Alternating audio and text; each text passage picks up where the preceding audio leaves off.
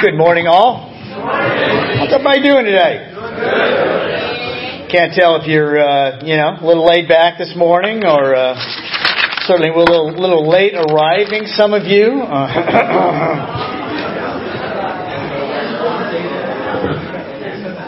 If the shoe fits, wear it. Be turning your Bibles to Matthew chapter 14.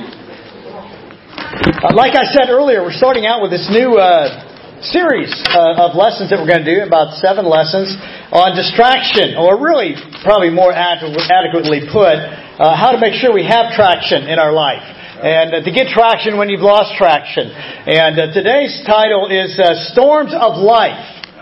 So how to have traction, how to get traction when things go bad or difficult in your life. And I think this is going to be a really fun study for us this morning. So hopefully you've got your Bibles with you and you're ready to wear them out, because we're going to be moving around them. And I want to hear pages going. And if you are texting, you ought to be ashamed of yourself. If you are reading your email, I am unhappy with you. I realize I can't control what's going on with those phones, but you can. Trust that I do not know, but the Lord does. He sees all that we do. You in Matthew 14? Okay, going to begin reading in verse 22. This is a great story about Peter going through a distraction. And we see how he has things going in his life, and then all of a sudden, man, in the midst of being, focused, he gets distracted. It says, immediately Jesus made the disciples get into a boat and go ahead of him to the other side while he dismissed the crowd. After he had dismissed them, he himself went up to the mountainside to pray. When evening came, he was there alone, but the boat was already a considerable distance from land, buffeted by the waves because the wind was against it. During the 4th watch of the night, Jesus went out to them walking on the lake. So you understand, the 4th watch is deep into the night. So this is long into the night. The disciples saw him walking on the lake, and they were terrified.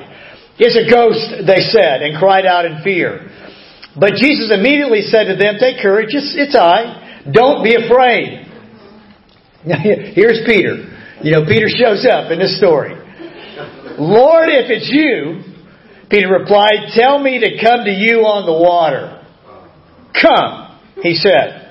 Then Peter got down out of the boat and walked on the water and came toward Jesus. Now, if we stop this story right now, we got a man right here who is totally focused. We got a man that has total traction in life, and things are going wonderful, right? You ever been there? A moment in your life where you got all the ducks in a row. Everything looks good. You're like, man, I'm pretty good. But look what happens.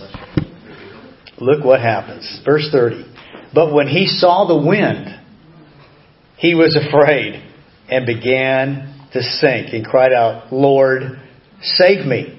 Immediately Jesus reached out his hand and caught him. "You have little faith. Why did you doubt?" Here's the thing that I really want to spend the first part of my sermon helping you to accept in your life. And I think for some of you, this is a very hard thing for you to accept. Is that everybody's life has storms. Everybody. The person to your right, the person to your left, the person who's not here. Everybody's life has storms. This goes a little bit with what John was talking about in the communion. By the way, I thought John did an outstanding job in the communion this morning. In Psalm 73, it's so, and I'm going to use the last part of that a little bit later in my sermon. I'm actually going to close with it. But it's such a great description of, man, I look at people around me and they're healthy and they're happy and they're wealthy and what's wrong with me? Why is my life not like their life? And of course, we're seeing their life through a prism, right? We're not really getting what may be going on in their life. We're just looking at the outside and taking, sort of an extrapolation, and we're getting there. Storms happen in everybody's life. I wrote down several things here. See if this doesn't catch some of the things that you might think of as storms. Hard times, that's sort of a general term. Persecution. death of loved ones, sickness, money problems, more specifically, a lack of money. Generally not a problem when you have more than you need, if you know what I'm saying. You're running out of money before you're running out of month. If you know what I'm talking about there. Like the discussion I had with my wife this morning, right after special contribution, I said, now here's where we're at right now. We don't have any money. So we can buy something on the credit card, but we can't do anything that has to do with the checking account until June. Are we on the same page? If you're married, you have those talks, which are always so much fun. Relationship problems. Problems with your parents. I've got to go down not this Monday, but the next Monday. We're going to be moving my mother into an assisted living situation and selling the home that she's been living in. And, a lot of us are reaching those times. We've had several of us here in the congregation have had parents die just recently. Those are difficult, things, dealing with things related to our parents. Difficult things related to our children. The things that our kids may be going through. Oftentimes as a parent, you'd rather go through a hard time than have your kids go through a hard time. It's harder to watch your kid go through something, your children, and if you could, you would actually say, I'd rather go through this than see my child go through it and suffer in that way. School problems. Problems with our classes, trying to get through school, trying to graduate. And that's just a broad swipe, guys. We could be a lot more specific about difficult things that happen to us and happen to all kinds of people around us all the time. That's not even to mention things going on in our country right now. Man, we've got more division and more difficulty, more bad feelings, unsettled feelings about our country than any time I ever experienced. And remember. And it's unsettling. The kind of things that are going on and being said and the way people are conducting themselves. Now, in fairness, we have to say this. Sometimes when you go through a difficult time in your life, you're going through a difficult time in your life not because of something you did wrong. You're going through a difficult time in your life because somebody else is doing things wrong and having an impact on your life. I was talking to my son the other day, and I said, son, you are learning and living through one of the hardest times of anybody's life. Why? When I did it right, do I have the wrong result? Because I look around and I see a lot of people that did it wrong. And they've got the right result. And that's a very difficult time to go through, to think through in life. Sometimes in life, we go through difficult times. We suffer at times, not because of things that we did, but because of other things that other people did that bring that kind of suffering upon us. Right.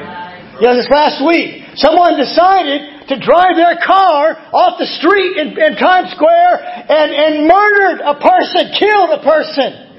Beautiful young girl, 18 years old. And a whole bunch of other people were injured. I don't even begin to understand all the injuries that they had. These people, that person, they're not suffering because they did something wrong. They're just walking down the street. Sometimes we suffer not because of things that we do wrong, but because of things that other people do wrong that have an impact on our life. You understand that? Yeah. Now let's be honest about the next part of this though. Sometimes we suffer because we do wrong. Yeah. Okay? Yeah. You see, sometimes we get infatuated with the idea that I'm suffering and it's somebody else's fault. And we begin to marinate ourselves in that thought. This is not my fault. And then we get what a lot of people have today is a victim mentality. Well, I'm a victim. Well, I'm a victim. Now, are people sometimes a victim? Yeah, we just talked about people that are victims Those people on the sidewalk were victims. They didn't do anything wrong. And something bad happened in their life. But let me tell you something, friends. If you in your mind are often thinking that you're a victim, you better change your thinking processes. Because what you're allowing yourself to come into is taking very little responsibility for your life and blaming all of your failures on everybody else around you. You're developing a victim mentality, and it's not a good place to be. That's not where you need to be. It's not where God wants you to be. Jesus actually talked about the idea of life being tough quite a lot. Look back to Matthew chapter 6. This actually came up with Jesus quite a bit, this idea that life is hard. And life is tough. In Matthew chapter 6, let's begin in verse 28. This is the Sermon on the Mount. He's teaching here about worrying about life. And he says in verse 28, he says, "And why do you worry about clothes? See how the lilies of the field grow? They do not labor or spin. Yet I tell you that not even Solomon in all of his splendor was dressed like one of these. If that is how God clothes the grass of the field, which is here today and tomorrow is thrown into the fire, will He not much more clothe you, O you of little faith? So do not worry, saying, what shall we eat? What shall we drink? Or what shall we wear? For the pagans run after these things, and your heavenly Father knows that you need them. But seek first His kingdom and His righteousness, and all these things will be given to you as well." Now listen to this, verse 34. "Therefore do not worry about tomorrow, for tomorrow will worry about itself. Each day has enough trouble of its own." What did Jesus say? What can you expect from each day?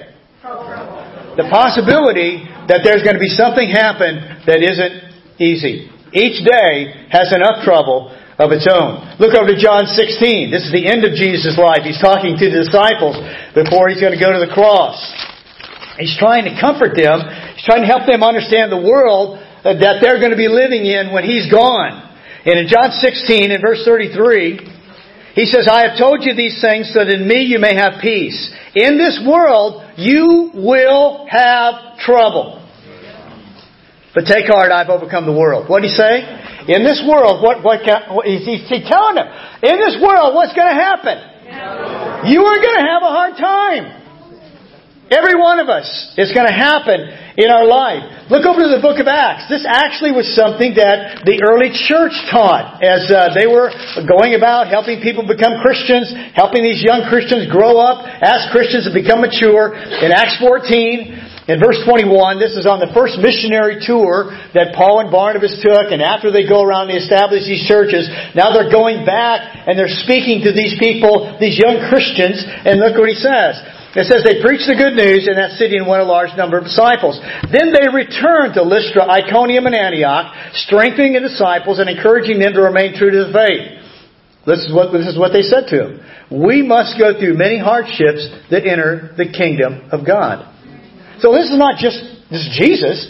The early church is teaching their young Christians, their young disciples, hey, you're going to have to go through difficulty in life. That is part of life. Look over to Romans 8. It's a passage that talks specifically about suffering. Romans 8, verse 18. "I consider that our present sufferings are not worthy to compare with the glory that will be revealed in us." So the church in Rome that Paul is writing to, he says, "I know that you are suffering." Look over to 28, verse 28, same chapter. "And we know that in all things God works for the good of those who love Him, who've been called according to His purpose."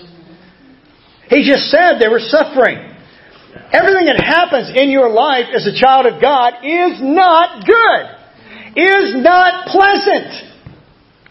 The gospel that people preach sometimes, that if you give your life to Jesus, you get your life right with God, your life is going to be awesome, is not what the Scriptures teach. Matter of fact, we're reading a bunch of Scriptures right here that say quite the opposite.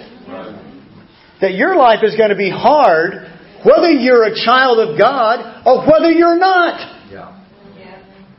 Being a Christian does not mean that you live some great life that doesn't involve suffering. that doesn't involve difficulty, that doesn't involve bad things happening in your life. It happens in everybody's life. Now the faithless reaction to suffering and difficulty is bitterness. The faithless reaction is bitterness. Why did this happen to me? This isn't fair. And it creates a bitter person. The faithful reaction to difficulty is a realization that God isn't allowing me to go through anything that I can't handle, and that these things that I'm going through will make me a better person in the end. So are you faithful? Are you faithless? Are you bitter? Or are you better? When going through difficult times in life.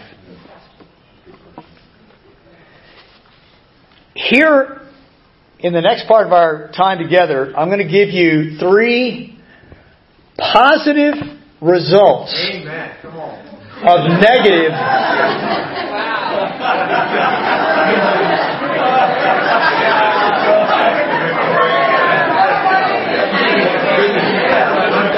God help you, my son. Positive results of negative beginnings. Okay? Positive result of negative beginnings. Look over to Matthew 11. Matthew 11. This is Jesus speaking. Great passage.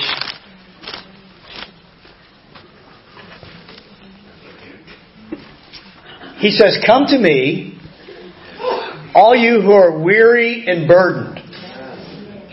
So, are they feeling a little weary? Tired? Burdened? Okay? "And I will give you rest. Take my yoke upon you and learn from me, for I am gentle and humble in heart, and you'll find rest for your souls. For my yoke is easy, my burden is light." Here's the first positive result of a negative beginning, is that you see your need for Jesus. Come to me who? Who's going to come to Jesus? Well, everybody, but specifically, who does He identify? Come to me, you who are weary and burdened. Come on now. You know, for a long time in my life, before I became a Christian, I wasn't interested. I didn't feel weary. As a matter of fact, I felt like I could whoop just about anybody I need to. I wasn't afraid of very many people. There was a few, but not many. I wasn't burdened. I do what I want when I want to do it. I can pull it off. That kind of person doesn't become a Christian. That kind of person never comes to the Lord. Because they don't feel any need. There's no felt need in their life. Well, why should they come to Jesus? They got life on the run. You come to Jesus because you realize, listen, you're a mess. You have sinned. You have made unbelievable bad decisions in your life. You've hurt yourself and you've hurt other people around you. You are on the road to hell. Now, when that hits you, how do you feel? Whoa. You feel pretty low, don't you? Come to me, all you weary and burdened, and I'll give you rest. You see, the positive result of the negative beginning here is that the person who feels burdened and weary is going to become a child of God more than likely. They're drawn to Jesus. Jesus is the answer to them instead of the problem to them. So that's an incredibly positive thing, right? Is that you see your need for the Lord. So sometimes when you're feeling a little bit low, you're feeling a bit burdened, instead of being angry about that, well, why am I feeling this way? Realize, maybe I'm feeling this way because I need to be being drawn to the Lord and finding strength in Him. Number 2, positive result of a negative beginning of suffering is it develops your inner person. Look over to Romans 5. Romans 5. How am I doing, Emery? You're doing well. Have we get more? Am I getting more positive?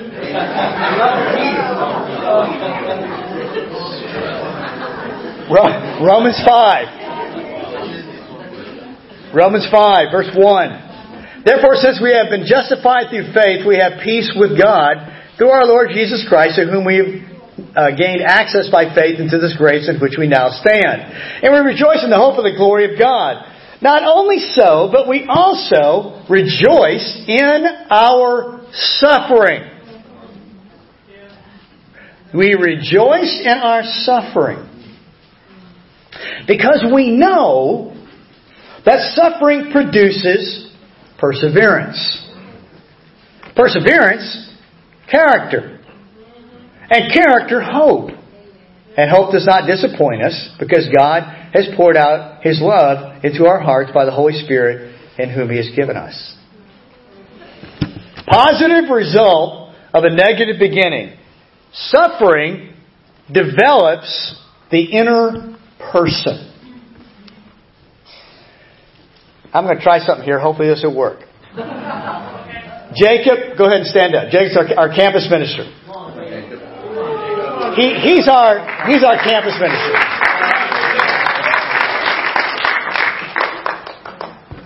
We can see the outer man, right? Tell me what you see. What do you see? Yeah. He's a big guy. What else do we see? Yeah. He seems to always have a smile on his face. Okay? What else do we see? Teenagers, what do you see? Come on, help me out down here. Come on. What do we see? Tiffany, what do you see? Very handsome man.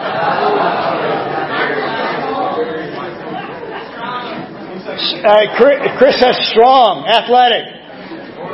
Played football at Columbia in college. What's that? He moved our couch, yes. Pete, what do you see? Confident. Nice hair. Yeah, back in the back. Nice hair. Nice hair. Okay. Yeah, back in the back. Seems to have a nice personality, a nice way about it. Who does? Emmerich. He's young. Latino. Or half Latino, as it turns out. But Latino. College students, anything to add to this? College group? Hey, you're not in the college group. College group has nothing to add to this. Okay, go ahead and sit down. Now we talked about the outer man, right? We made observation about what we can visually see or what we've experienced perhaps with him, and we said, well, he's tall, he's athletic, he's got nice hair. You know, all these things are observations about Jacob from an outside point of view. Do we know anything about what's going on inside of him by the observations that we made about his physical person? No, or very little. I mean, we could maybe say, well, he looks happy, so he is happy. But you know, if we think about that very long, well, a lot of people look happy, but they're really not. If you know what I'm saying. We clearly understand the concept, and Jesus understood the concept of the outer and inner man. You know, oftentimes Jesus would be teaching and the religious leaders would be thinking something in their heart. And Jesus would say, I know in your heart this is what you're thinking. Have you ever been, and we all have you ever been in a conversation with someone and the conversation's going and in your mind you've got another conversation going?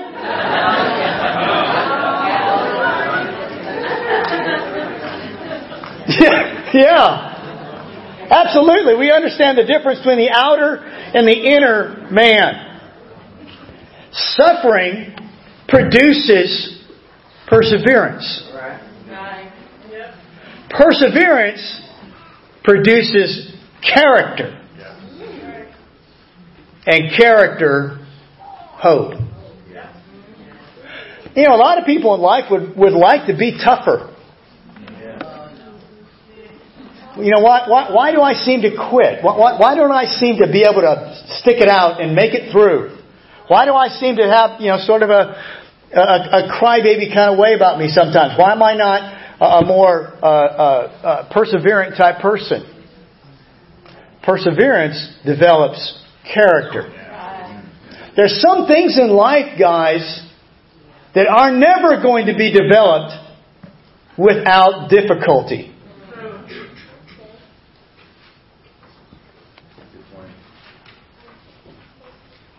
They're never going to get in your life unless you suffer.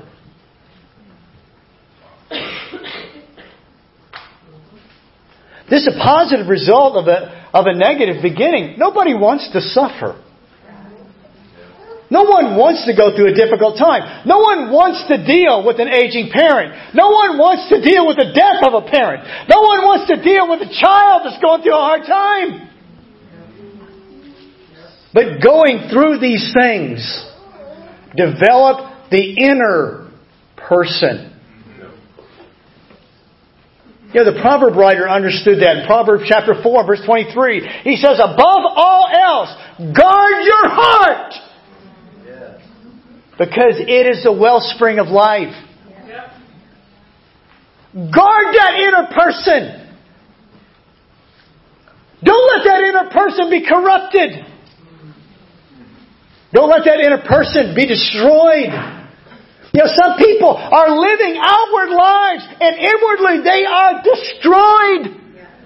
They have allowed themselves to be destroyed by their own mistakes and by the mistakes of others around them. And they're still living, but they are angry, they are bitter, they are terrible to live with and be around. Why? Because their suffering, instead of being a faithful response, has become a faithless response. And they get more and more jaded. And they get more and more out of touch with reality. And all they understand is their own anger.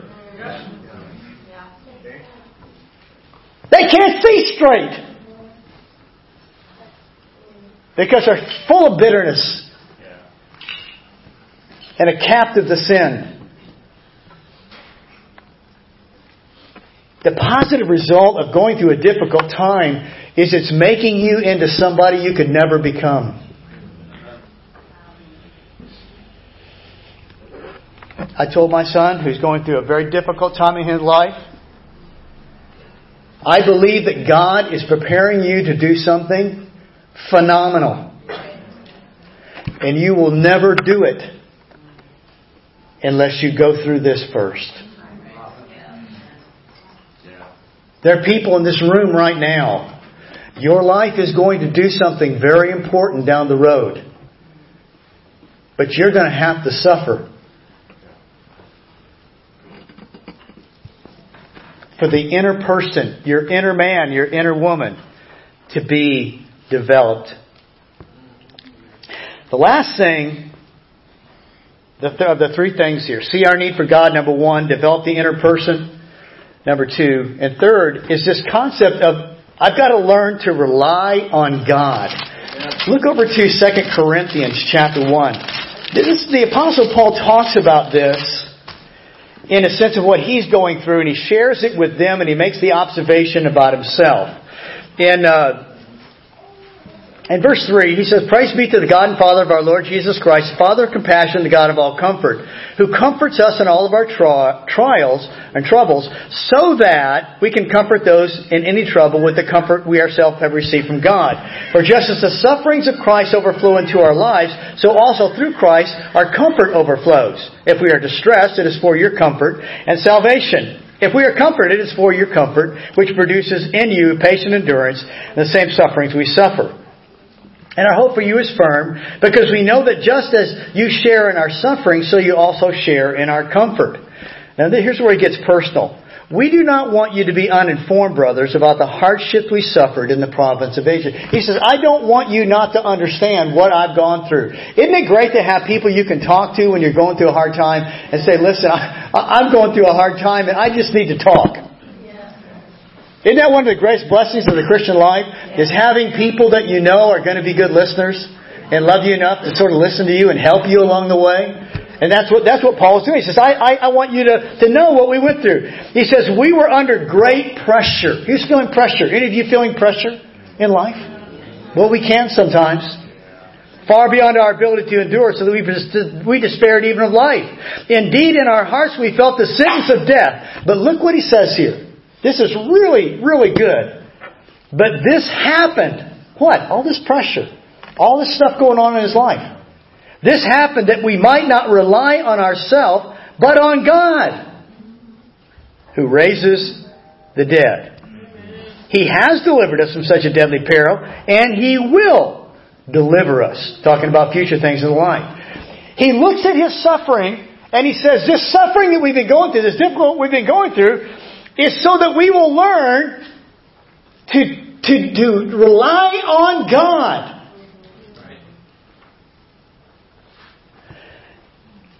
Now, there's a couple of stories I want to remind you of. We're not going to turn to them because most of you know them. And if you don't know them, if you're visiting here today, you'll sort of get what I'm talking about. In David's life, remember the story of David and Goliath?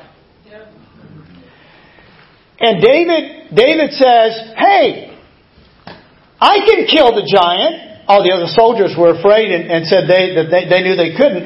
He says, hey, I can do it. And so they get him and they take him to Saul, the king, and the king says, why do you think you can do this?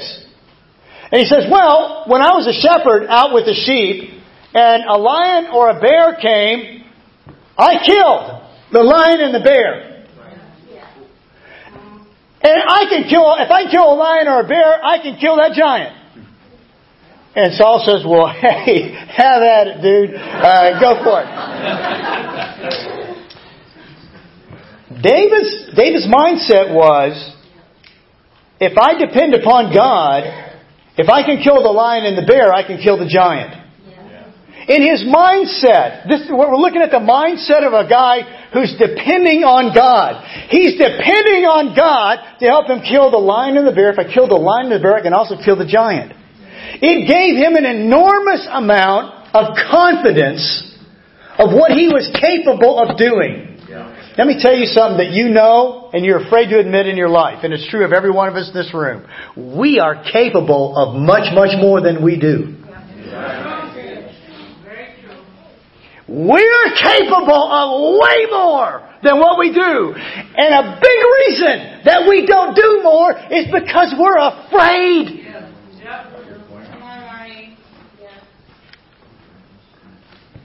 David says, I'm not afraid.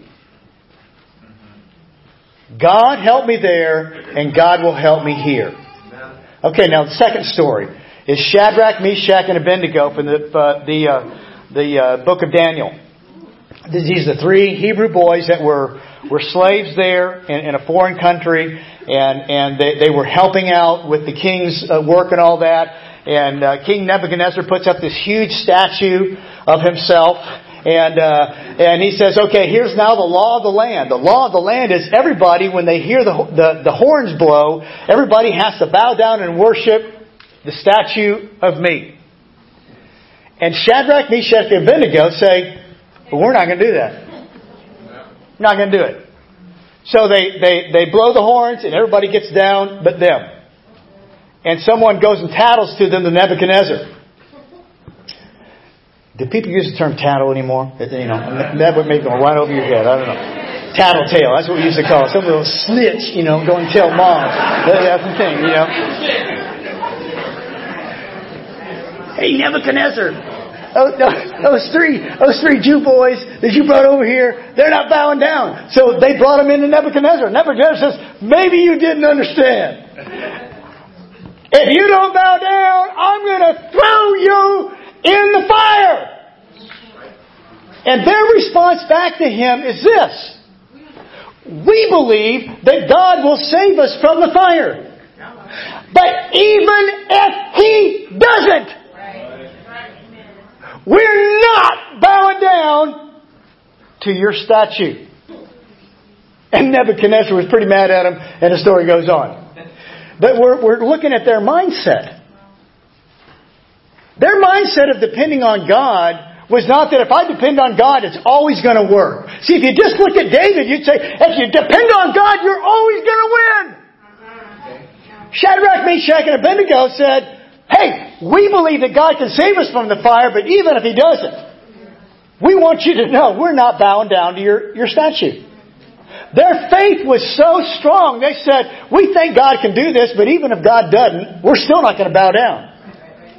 You see, having a faith to depend upon God doesn't mean you're depending on God because you know that everything's going to work out in your life. I'm going to depend upon God and I'm going to marry an incredible man.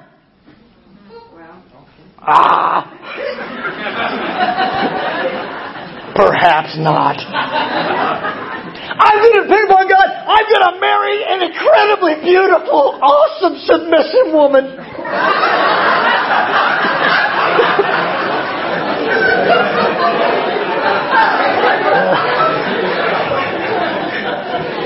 Maybe not. I'm going to depend upon God, and God's going to give me the riches of Abraham. Maybe not. It's a real misunderstanding of depending upon God is that I'm going to depend upon God, and God is going to always give me everything, and everything's going to always turn out good for me.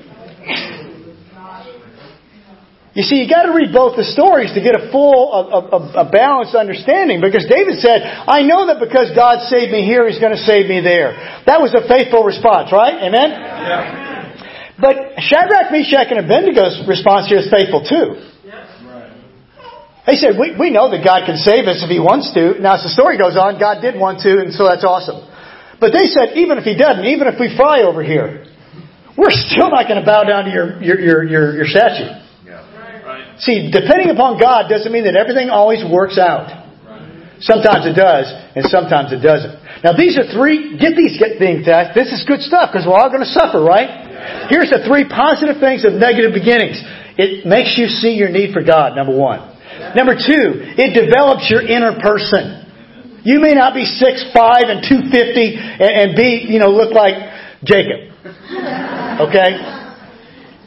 It develops your inner person. You may be 4'8", and 92, but your inner person, man, you're Michael Jordan and Kareem Abdul-Jabbar all rolled up in one. No, the inner man, the inner woman, the inner person. Suffering develops that inner person. And third, suffering helps you learn to rely upon God.